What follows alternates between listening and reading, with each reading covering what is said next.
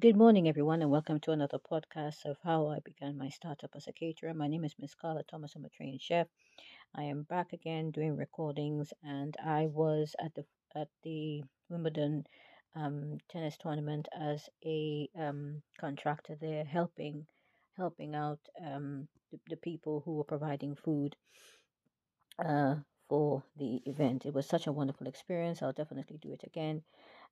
Today, I just wanted to talk about, how to prepare yourself in getting your product ready for sale. Even as a caterer, you need to build up some form of presence.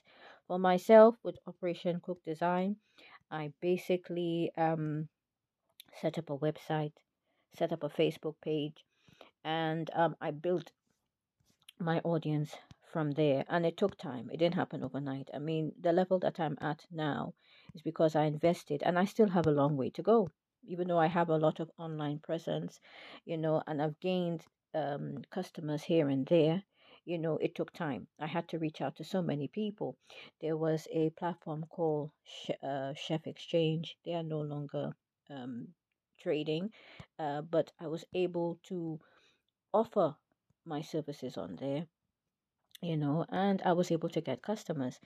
I've also on other platforms as well, but it really depends on what you're offering and how you're advertising yourself. Because at the time when I started doing it, not a lot of people were doing what I'm doing now. It's a lot of competition. So even if you wanted to do something like this now, make sure that you have a very strong niche.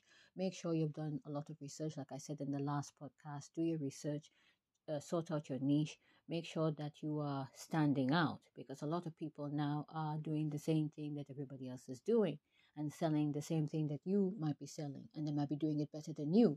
So you really have to make sure you stand out.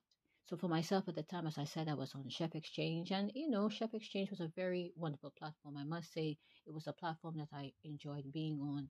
I was able to go on there and offer my chef services, and I was able to gain customers through that way. At the end of the day, like I said, now there are many other platforms that you can use due to the World Wide Web. Other businesses have started out and basically learned how to adapt to the situation. But it's so important, like I said, to do your research and check things out. So have online presence, have a Facebook page, an Instagram page, and also some form of website. When you're building a website, get very good CEO. CEO is important. CEO is ongoing. It's not an overnight thing. I've had my website for maybe about 3 or 4 years, or maybe five maximum, if I can really think about it.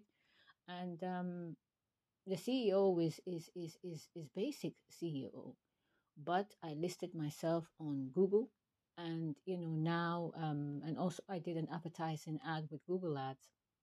Even though I would recommend, if you're going to do Google Ads, you would have to spend a lot of money. It's not something that you can just do like that. It is a very costly thing. I think I did it for about a week, 2 weeks, and I had to end up stopping my Google ad. But through that, I was able to gain some sort of customer base with people visiting the website. So make sure you have good CEO as well. Get someone who is involved with CEO. CEO is search engine optimization. It helps you to be found faster with specific keywords, as you all know, and it's ongoing. It's not something that is done overnight. You could even use Fiverr as well. Everybody knows Fiverr. And I remember when I found Fiverr, it was like a godsend for me. I used it quite a lot in the beginning of my business journey, and I still use it today. Fiverr, you can find so many good people on there that will be willing to help you, even with your advertising, even with your website design. But even for someone who's now starting, I would advise build your own website. WordPress is very good for basic website design. If you're not good with internet and computer stuff, choose something that's simple so you don't hurt your head too much. But I chose WordPress for Operation Cook Design. My other two websites, Indulgent Cakes and the one I have for Mindful Eating, they are on Wix. I more prefer WordPress to Wix, to be honest. Wix is a little bit more not complicated, but you need to have a bit of patience to use it, but it's still very straightforward to use. So I mentioned your advertising on social media, all of those things. I also mentioned do your research, and yeah, that's basically it.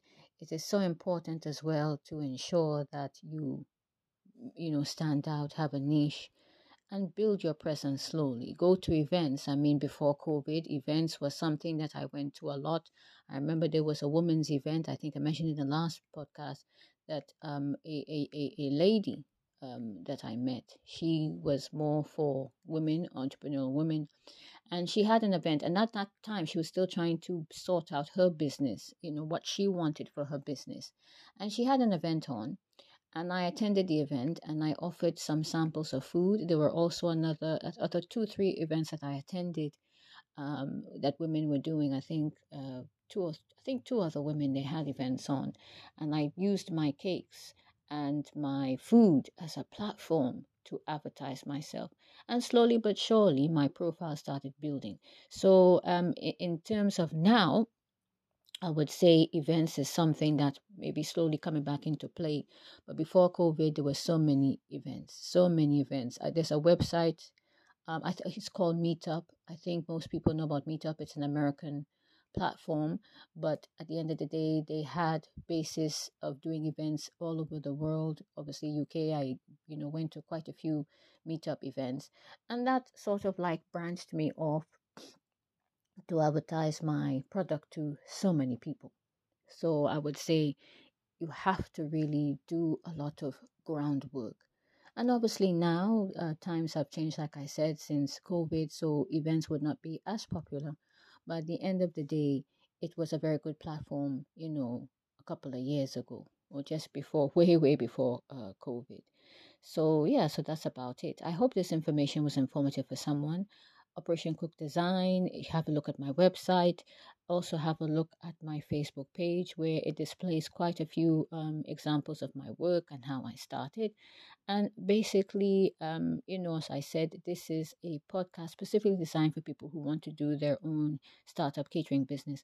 Bearing this in mind, if you want information about more about my services, please get in contact. If you want to collaborate, please also get in contact as well. And yes, at the end of the day, if you're a startup and you don't know where to start from somewhere, start from the beginning. As I said, you don't have to be a rocket scientist, sorry, to basically understand how to be a caterer. A lot of caterers started from somewhere. Obviously, I went to catering college. I worked my way up in the industry. For some people, they have a natural flair and talent to just cook. So, it's already in them. Obviously, I trained. Obviously, I learned the basics when I was a child. When you train formally, people do recognize you more. Although for some people nowadays, if you see that, there's a flair there and you know how to market yourself, people will also be interested as well. So thank you again for listening to how I started as a caterer startup. My name is Miss Carla Thomas. Thank you for listening today and good morning to you.